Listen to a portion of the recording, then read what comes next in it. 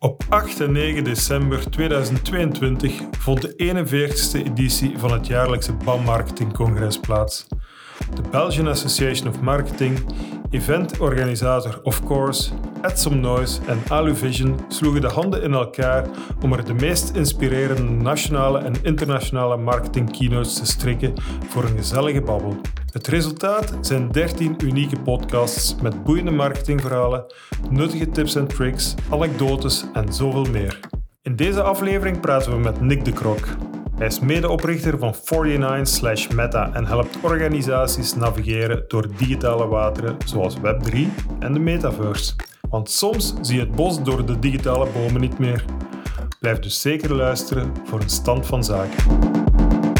Dag Nick, blij je nog eens te kunnen zien en dan hier op het marketingcongres waar jij zelfs ook gaat spreken. Waar gaat jouw talk over gaan? Wat is het belangrijkste idee? We gaan iets nieuw proberen te brengen naar de marketeers. Ja? De wondere wereld van Web3. Mm-hmm. De evolutie die nu gaande is.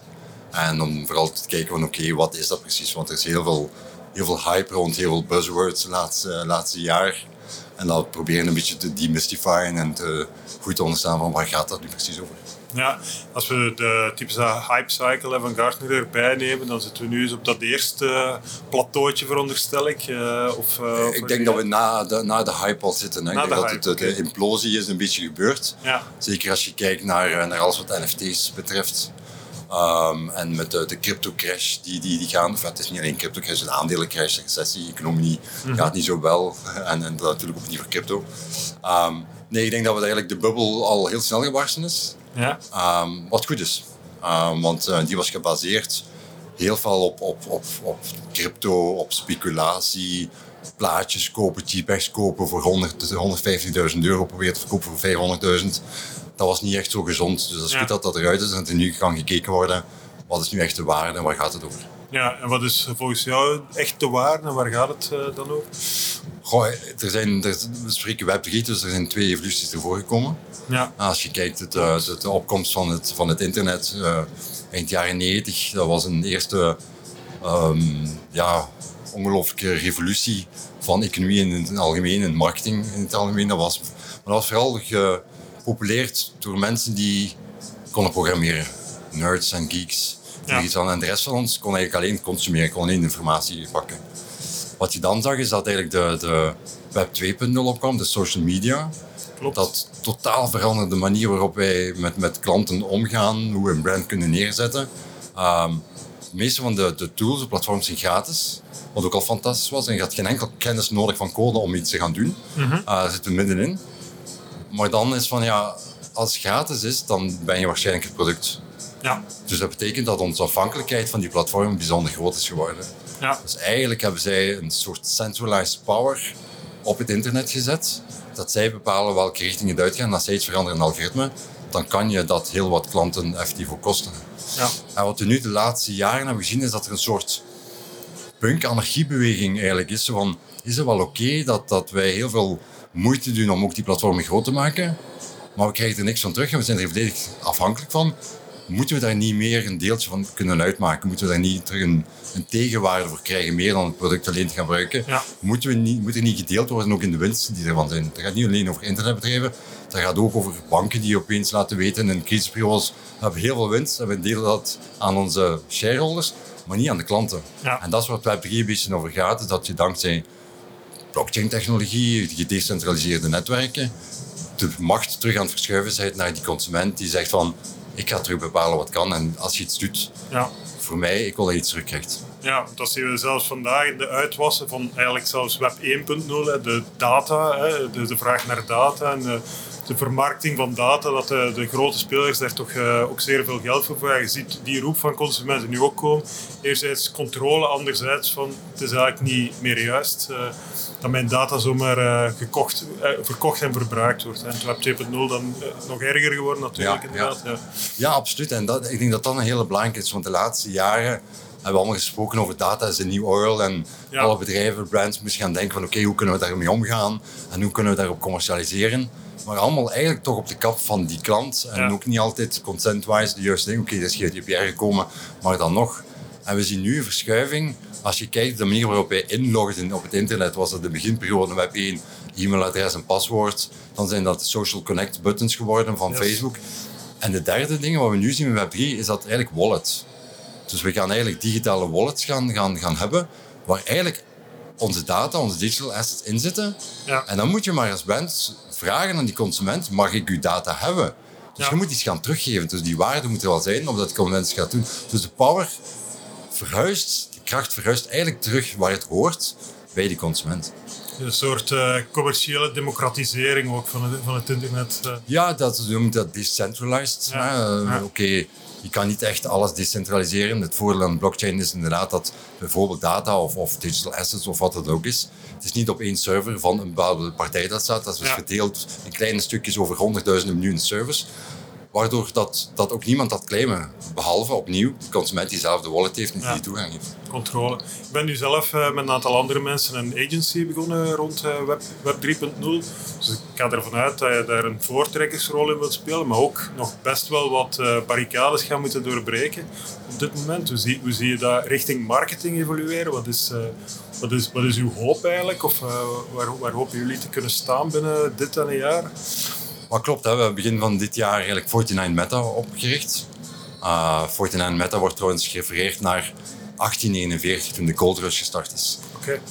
En ze noemen dit ook een beetje de Wilde Westen opnieuw. Waar iedereen op zoek is naar het goud. Van die NFT's is dat dan een nieuwe goud en dergelijke. Maar eigenlijk zie je dat daar een hele economie rond gebouwd is. Het ging in het Wilde Westen, in de Gold Rush, ging het eigenlijk vooral over de spoorwegen, de hotels, de jeans die er eigenlijk uitgekomen is, over de houwelen. Daar ging de economie over. En dat is een stuk wat we willen gaan doen met 49 Meta in deze eerste periode, is mensen goed laten verstaan waar gaat het over. Hoe moet je dat toepassen in de strategie die je vandaag hebt. En eigenlijk gaat dat heel veel nog altijd over marketing, gaat dat over brand loyalty. Hoe kan ik ervoor zorgen dat je waarde teruggeeft aan klanten die alleen maar kan groeien. En ik denk dat dat eigenlijk een nieuwe vorm kan zijn, gebaseerd op technologie, maar ook op de cultuur van delen, van co-ownership, van co-creatie, van contribution met je klanten, om op die manier het merk groter te maken, meer te verkopen, maar tegelijkertijd ook meer waarde te geven aan de klanten zelf. Ja. Ik moet zeggen dat je tot nu toe degene bent die het beste met Web 3 heeft kunnen uitleggen, dus bedankt daarvoor. Kan je ook zeer eenvoudig uitleggen wat een NFT is? Dus mijn moeder dat vraagt. Ja. Wat is een NFT? Wat moet ik daaraan zeggen? Ja, buiten het feit dat we het hopelijk binnen een jaar niet meer over hebben. Okay. Over muziek hebben we het vandaag ook niet meer over mp3's. Nee, klopt. NFT's zijn eigenlijk is niet de digital asset zelf, maar is eigenlijk een smart contract. Het is eigenlijk net zozeer dat je bij de notaris een akte krijgt dat zegt dat het huis is van jou en het huis wordt beschreven en dat is de notaris geweest, dat is de prijs geweest. Dat is eigenlijk hetzelfde. De NFT, non-fungible token, is eigenlijk gewoon het recht om het bezit te hebben of de voordelen te hebben van iets wat je hebt aangekocht op een digitale manier. Maar dat kan tegenwoordig ook. Nike heeft bijvoorbeeld brengen NFT's uit die je recht geven op een digitale versie van een schoen, maar tegelijkertijd ook recht geven om die fysieke schoen te gaan kopen. En dat is eigenlijk het verhaal. Dat is gewoon inderdaad een smart contract. Dat is gewoon een manier op de blockchain om ownership effectief te kunnen claimen en te tonen. Heel transparant voor altijd en voor iedereen. Okay, ik heb zelf een metafoor bedacht met schilderij, dus ik wil je wel eens voorleggen. Ja. Ik ga er vanuit. De Picasso, de originele Picasso, dat is het origineel. Ja. Dat is degene die veel geld waard is. Stel dat je nu met een machine exact pixel per pixel of druppel per druppel verf zou namaken, dan is dat een exacte kopie van die Picasso, maar het is toch niet de originele Picasso. Waar geven de mensen geld voor de originele Picasso? Hoe bewijzen ze dat? We hebben een register waar we in bijhouden. Wat is de originele Picasso? Wie heeft het? En NFT lijkt me dat vrij vergelijkbaar. Ja, exact. Een heel goede vergelijking, want ze hebben heel veel in het begin gezegd van ja, dat is maar een JPEG, een digitaal afbeelding, kan dat toch ctrl-klik doen en ik heb dat dan. Nee, het gaat inderdaad om de bewijs van eigendom dat je daarin hebt. En dat de waarde die eraan toegevoegd wordt. Ja. Ik vind een mooi voorbeeld van je zegt nu de Picasso is meer waard.